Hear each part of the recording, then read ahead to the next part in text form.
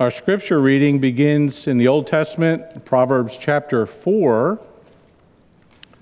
and we'll be looking at verses 20 through 27.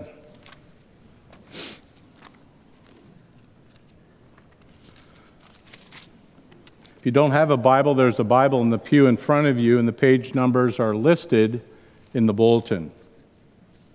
Proverbs 4, beginning at verse 20. Listen here to God's word. My son, give attention to my words. Incline your ear to my sayings. Do not let them depart from your sight. Keep them in the midst of your heart. For they are life to those who find them and health to all their body. Watch over your heart with all diligence, for from it flow the springs of life. Put away from you a deceitful mouth, and put devious speech far from you. Let your eyes look directly ahead, and let your gaze be fixed straight in front of you.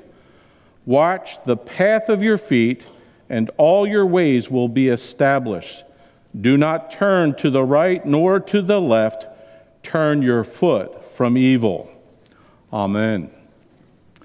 Our gospel reading can be found in Matthew chapter 16, and we'll be reading from verses 5 through verse 12. Matthew 16, beginning at verse 5. And the disciples came to the other side of the sea, but they had forgotten to bring any bread. And Jesus said to them, "Watch out and beware of the leaven of the Pharisees and Sadducees." And they began to discuss this among themselves, saying, "He said this because we did not bring any bread." But Jesus, aware of this, said, "You men of little faith, why do you discuss among yourselves that you have no bread? Do you not yet understand or remember the 5 loaves and the 5,000, and how many baskets full you picked up? Or the 7 loaves and the 4,000, and how many large baskets full you picked up? How is it that you do not understand that I did not speak to you concerning bread? But beware of the leaven of the Pharisees and Sadducees." And then they understood that he did not say to beware of the leaven of bread, but of the teaching of the Pharisees and Sadducees. Amen. We have 2 epistle readings. First one's found in 1 Peter chapter 5, and we'll be looking at verses 6 through 11.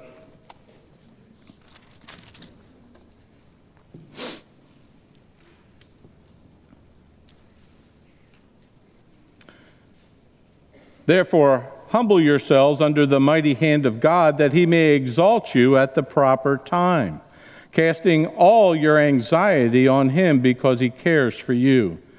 Be of sober spirit. Be on the alert. Your adversary, the devil, prowls around like a roaring lion, seeking someone to devour. But resist him, firm in your faith, knowing that the same experiences of suffering are being accomplished by your brethren who are in the world. After you have suffered for a little while, the God of all grace, who called you to his eternal glory in Christ, will himself perfect, confirm, strengthen, and establish you.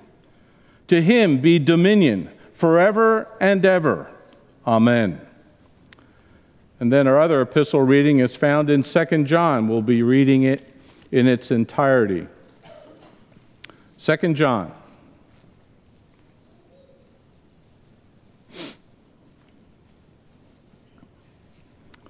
It's good to hear those pages turning.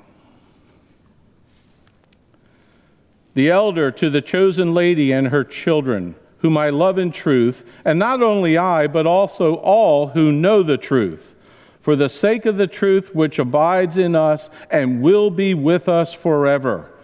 Grace, mercy, and peace will be with us from God the Father and from Jesus Christ, the Son of the Father, in truth and love.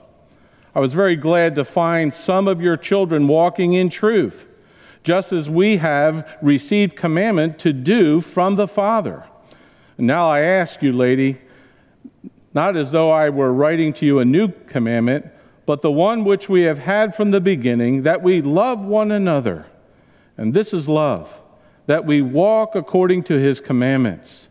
And this is the commandment, just as you have heard from the beginning, that you should walk in it.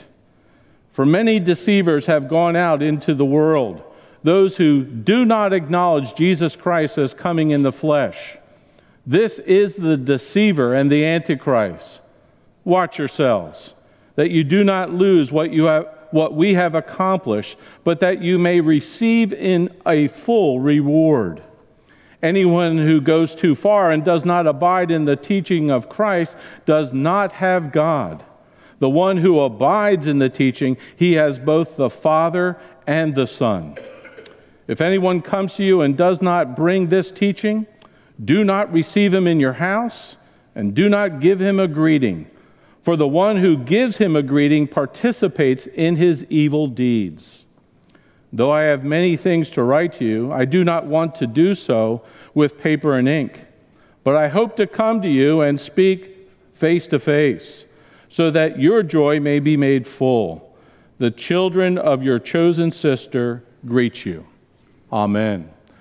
This time I'd like to ask you to bow your heads and silently meditate upon God's word that we've read this morning. And we come in Jesus' name. And we just want to praise you and thank you for this opportunity that we share to assemble together as God's people to worship you.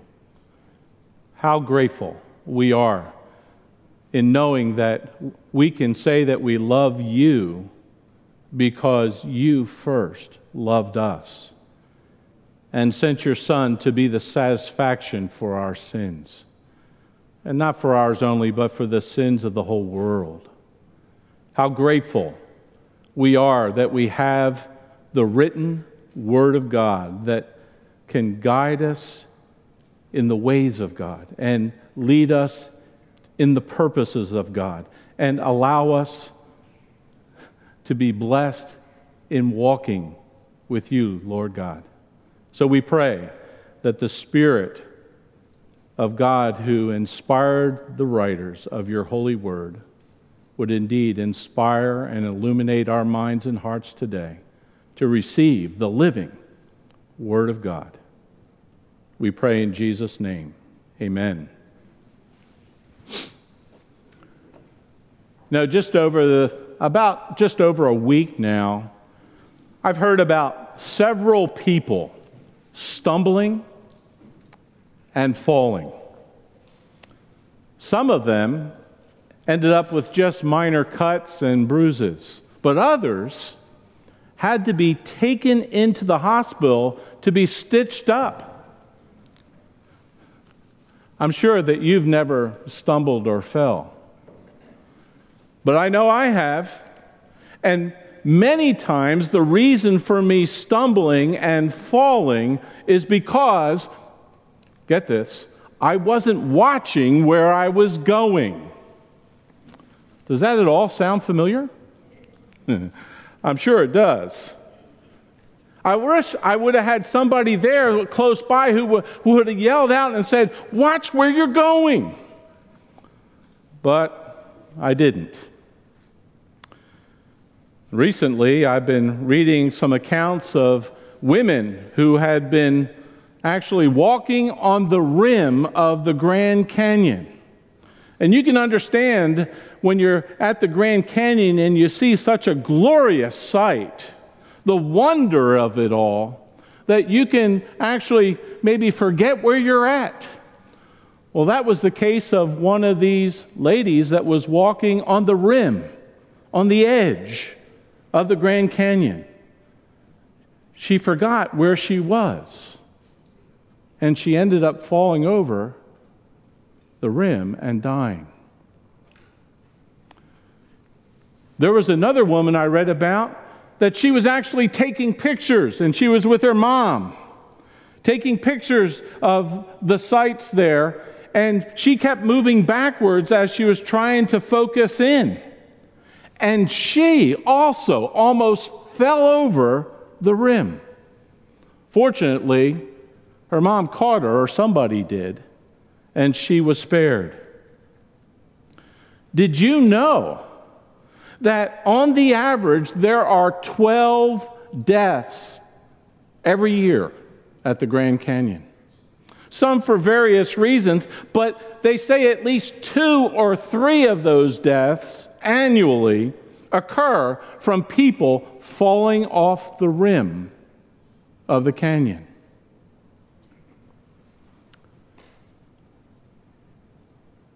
I'm sure that they would have been delighted to hear, "Watch out where you're going." And yet, as we read these passages today, we see not only the admonition of watching out, but beware of where you're going. In fact, in Proverbs, the passage we read in chapter 4, verses 20 through 27, we read these words in verse 23. "Watch over your heart with all diligence, for from it flow the springs of life." The reason why that verse is so important to us today is that indeed the heart that he's speaking of is not the one that's beating in our chest. It's talking about the core being of our lives, what we call the inner man. He's telling us to watch over that. You see, because through the mind and the will of our hearts, we carry a reservoir of information. And hopefully that reservoir of information is wisdom that we receive from God.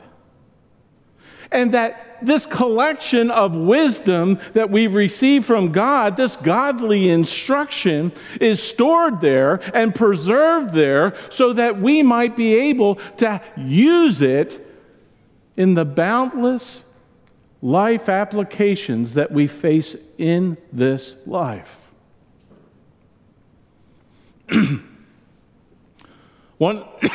Excuse me. One of the things that we realize with all this is that our hearts are taking in information all the time. And this admonition of watching over our hearts is very important for us because, if I can use the vernacular of today, it goes like this: what goes in comes out. In other words, if God's truth is coming in to that reservoir of truth that we are taking into our hearts, then it will transform us. It will build us up, and it will build up others because of what comes out. But if we are not watching over our hearts and we allow a lot of worldly stuff to come in and junk to come in, it is garbage in, garbage out.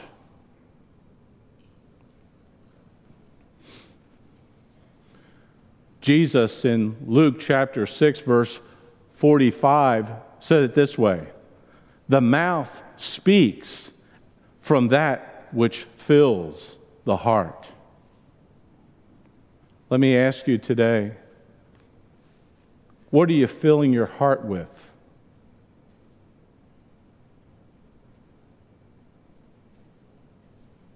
What are you allowing to come into your heart and to become part of that reservoir? The proverb goes on and gives us the idea that indeed from our hearts, there's the place where we regulate what we talk about and what our speech is.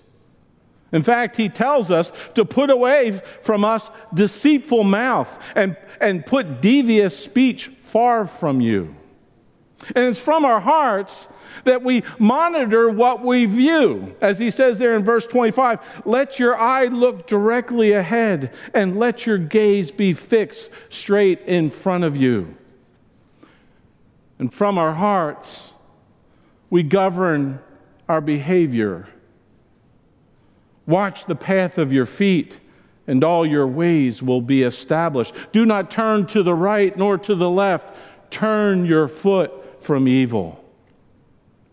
And as we look in the passage there in Matthew chapter 16, we see that indeed Jesus is telling his disciples to watch, to beware.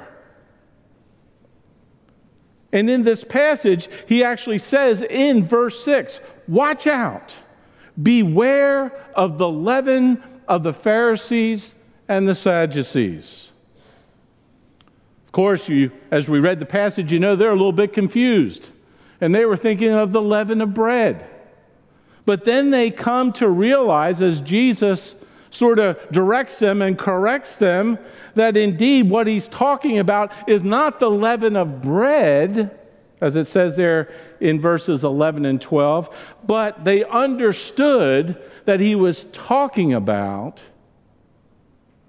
the teachings of the Pharisees and the Sadducees.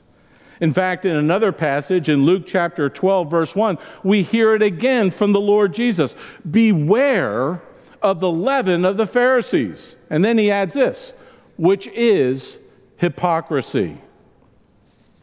Well, what is hypocrisy? Well, in the New Testament, it is applied to human conduct that was externally religious, but insincerely motivated. A simulation, if you will, of goodness. In classical Greek, it gave the idea of an actor playing a role in a drama or theater. But in the Septuagint, the Greek translation of the Old Testament, it took a more evil connotation. It gave the idea of impiety or transgression or lawlessness. And what Jesus is strongly denouncing is that the Pharisees and Sadducees are play actors in a religious drama, whose teaching as well as whose conduct were deceptive to themselves and to those who followed them. He says, watch out, beware. You see, they were play acting an external religious practice for reputation's sake. And all along, they were sacrificing the reality of God's truth in their hearts.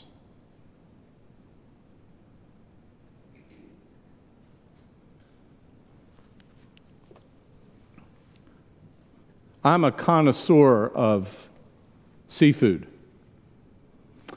Some of you have just come from the beach, one of the places I love to go. There's a special restaurant right outside of Ocean City. It's called the Crab Trap. Anybody been there? Yeah. Have you ever had their crab bisque? What would you think of their crab bisque, though, if it was with imitation crab? I would stop going there immediately. You see, because I know the real McCoy, what genuine crab tastes like. And therefore, if somebody was to substitute an imitational crab into that soup, it would no longer have the quality of taste that I'm accustomed to. I can remember another time when I was younger. It was a hot summer day, and I had a good friend who lived right down the road from me, and I said, why don't you come over and I'll make us milkshakes. My mom and dad were both working at the time, and as he hung up the phone and was grabbing his bike and is on his way over, there I am, pulling out the milk. I pull out the Hershey's chocolate sauce, syrup, and I'm all ready to make this milkshake for us to enjoy. And then I go to the freezer, and guess what? No ice cream. Now, what's a milkshake without ice cream, I tell you? Well, it's just chocolate milk, right?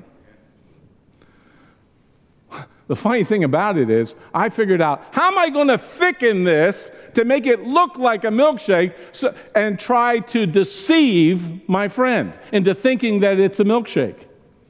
Guess what I grabbed? No, I grabbed Carnation Instant Breakfast. You know that powdery stuff that sort of resembles dark sand? And probably tastes the same way. I dumped some of that in there, and when I blended it all up, it was nice and thick and looking great, right?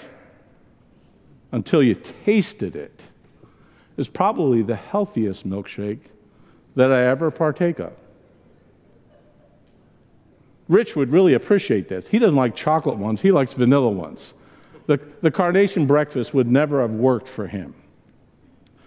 But I gave it to my friend. I threw it in the freezer real fast to try to chill it up. And I gave it to my friend and I said, here's your milkshake. And guess what happened? As soon as he put that to his lips and began to taste it, he said, oh, this ice cream must be bad.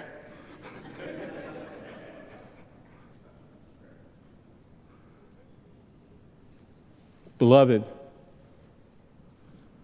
that's the same way in which these Pharisees and these Sadducees were trying to pawn off what true religion was supposed to be like. It was all external. It was fake. It was missing the cream. And we can be just as guilty of trying to mix up something other than true worship and true service to our Lord. And that's why Jesus was saying, watch out, beware of the teaching of the Pharisees and Sadducees. You see, it will always lead you to the wrong place. Watch out where you're going. Don't allow a lot of the teaching that's even going around in the name of Christianity, and it's deviating from the Word of God, and think that that is something that's good for you to ingest. It is not. But you know what's amazing? Gotta watch my time. My wife said, watch your time. What's amazing is this. These Pharisees and these Sadducees were so entrenched in this that they didn't realize how wrong they were until John the Baptist came on the scene. And as he's baptizing at the Jordan River, as is given to us in Matthew chapter 3, he sees this group of Pharisees and Sadducees all dressed up in their garments, walking down to the baptism.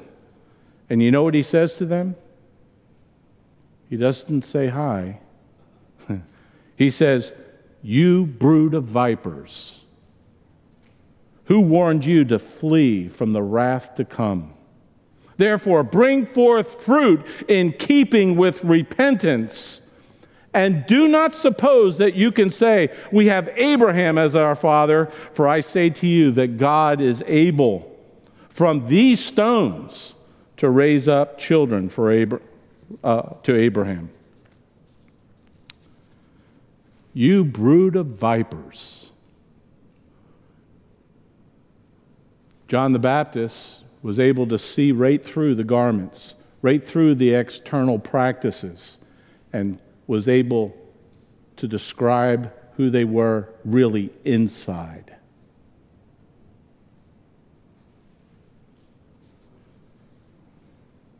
It reminds me of one of my favorite series of films that came out was the Indiana Jones series. Any of you watch them?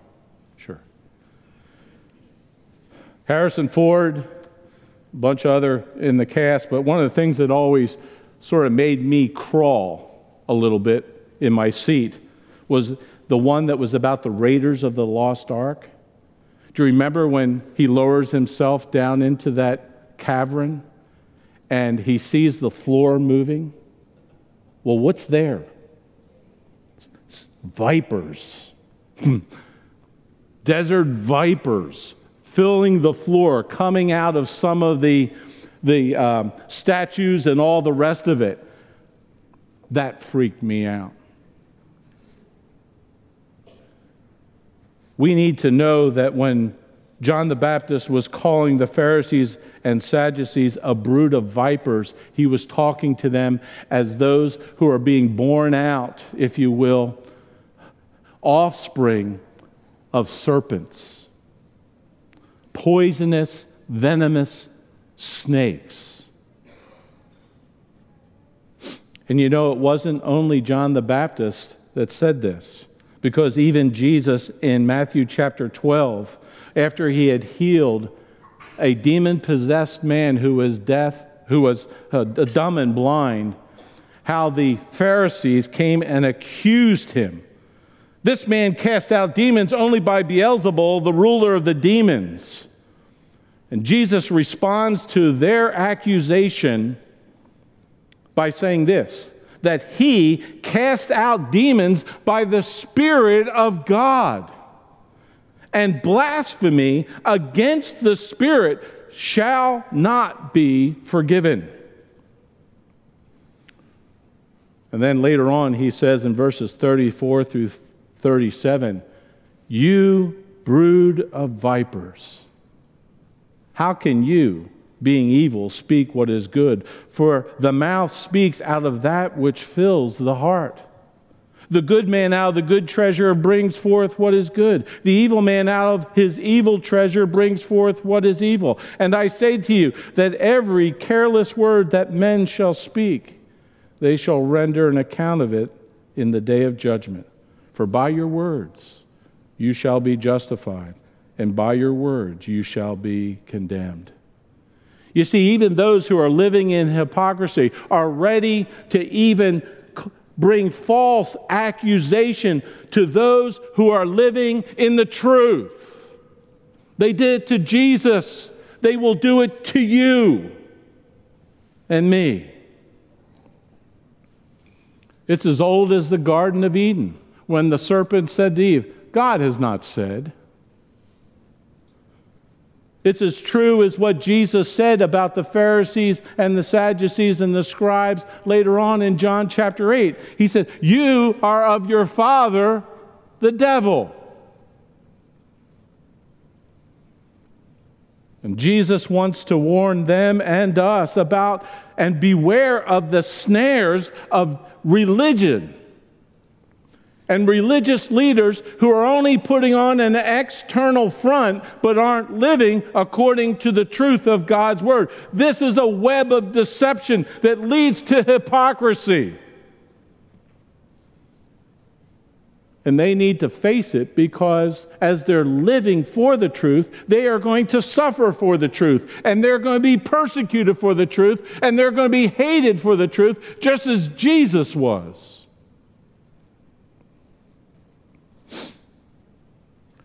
And these snares of deception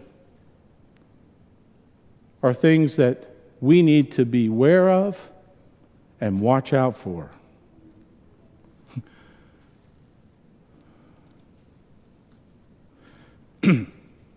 The other point that I wanted to make about these folks that are living in hypocrisy is sometimes they will use and instigate fear as well as hate.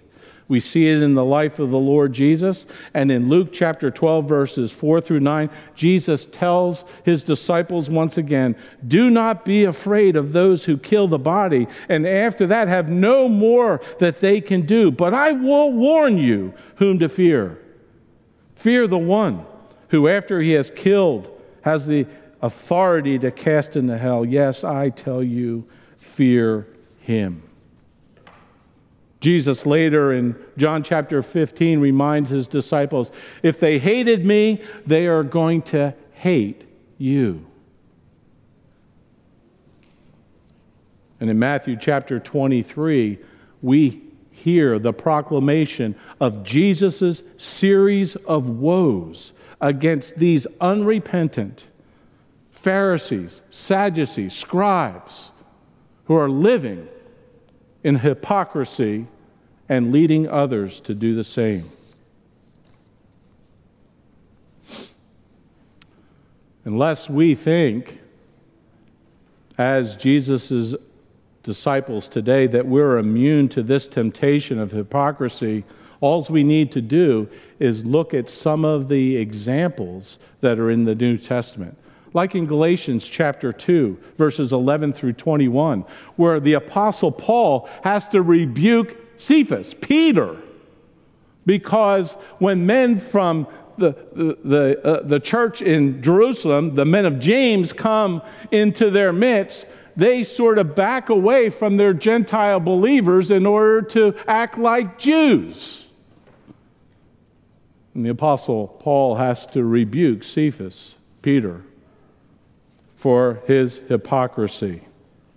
Or think about when Paul warns about those who have fallen into apostasy because they have fallen away from the true faith in 1 Timothy chapter 4, verses 1 through 3.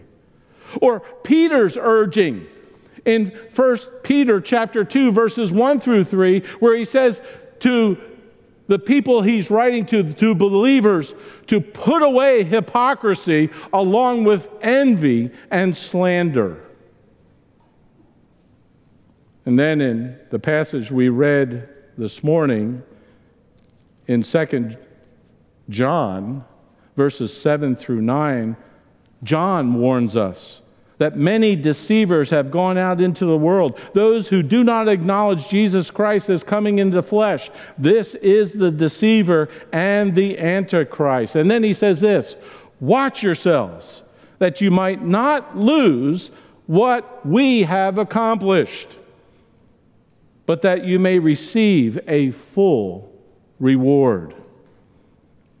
And then he warns further. He says, anyone who goes too far and does not abide in the teaching of Christ does not have God. The one who abides in the teaching, he has both the Father and the Son.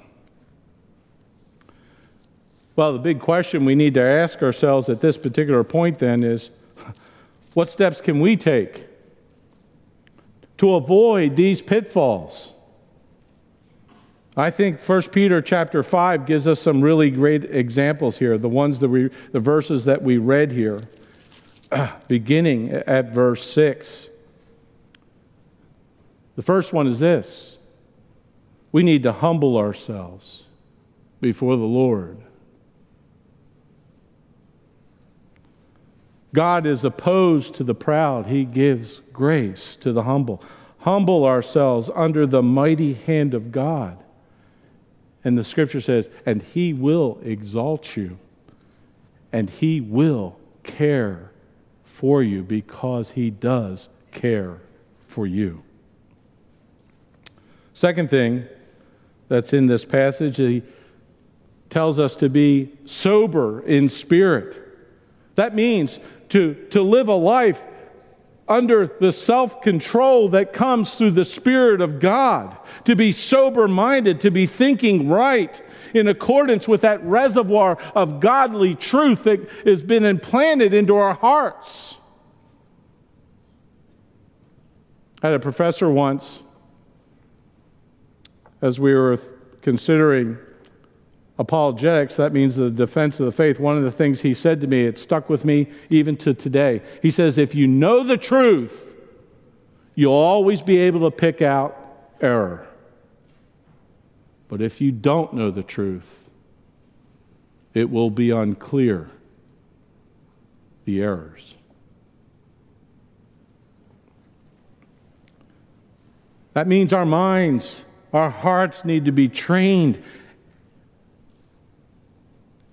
daily in the Word of God. Third, he says, be on the alert, because there are not only those who want to live in hypocrisy and do not want the truth of God's word and will try to sway us, but there's also an adversary. Our adversary, he says, the devil. He prowls around like a roaring lion, seeking whom he may devour. We need to be watchful and attentive to not only ourselves, but also our family members. We need to stay on the alert. The fourth thing he says there, we need to resist the devil. Firm in our faith, even though we may suffer for it. And when we do these things, the final point that he makes should bring great consolation and hope to us all. He says, the God of all grace, who called you in Christ, will perfect you, meaning he will bring you to completion, that which he started in you. He will even be able to restore you if you need to be restored. He will confirm you. He'll hold you fast. I love that song. He will hold me fast. He will confirm you in the things of God. He will strengthen you. My grace is sufficient for you, for power is perfected in weakness. And he will establish you. He will ground you. He will keep you on that solid foundation that's found in Christ alone. To him be the dominion forever and ever. Amen. To sum up just a couple things. Let us be a people who don't allow everything that's coming at us and trying to enter in, don't allow it to enter in. Be watchful, beware of what you are allowing into the core of your being, into your thought life, into the presence of what causes you to make decisions for life. Watch over your hearts with all diligence, for from it flow the springs of life.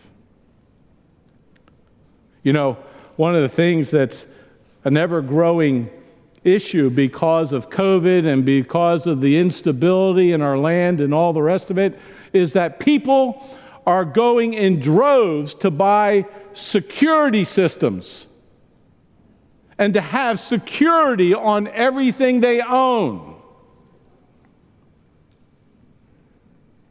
Let me encourage you to put God's spiritual security system into play that we've outlined today for your heart.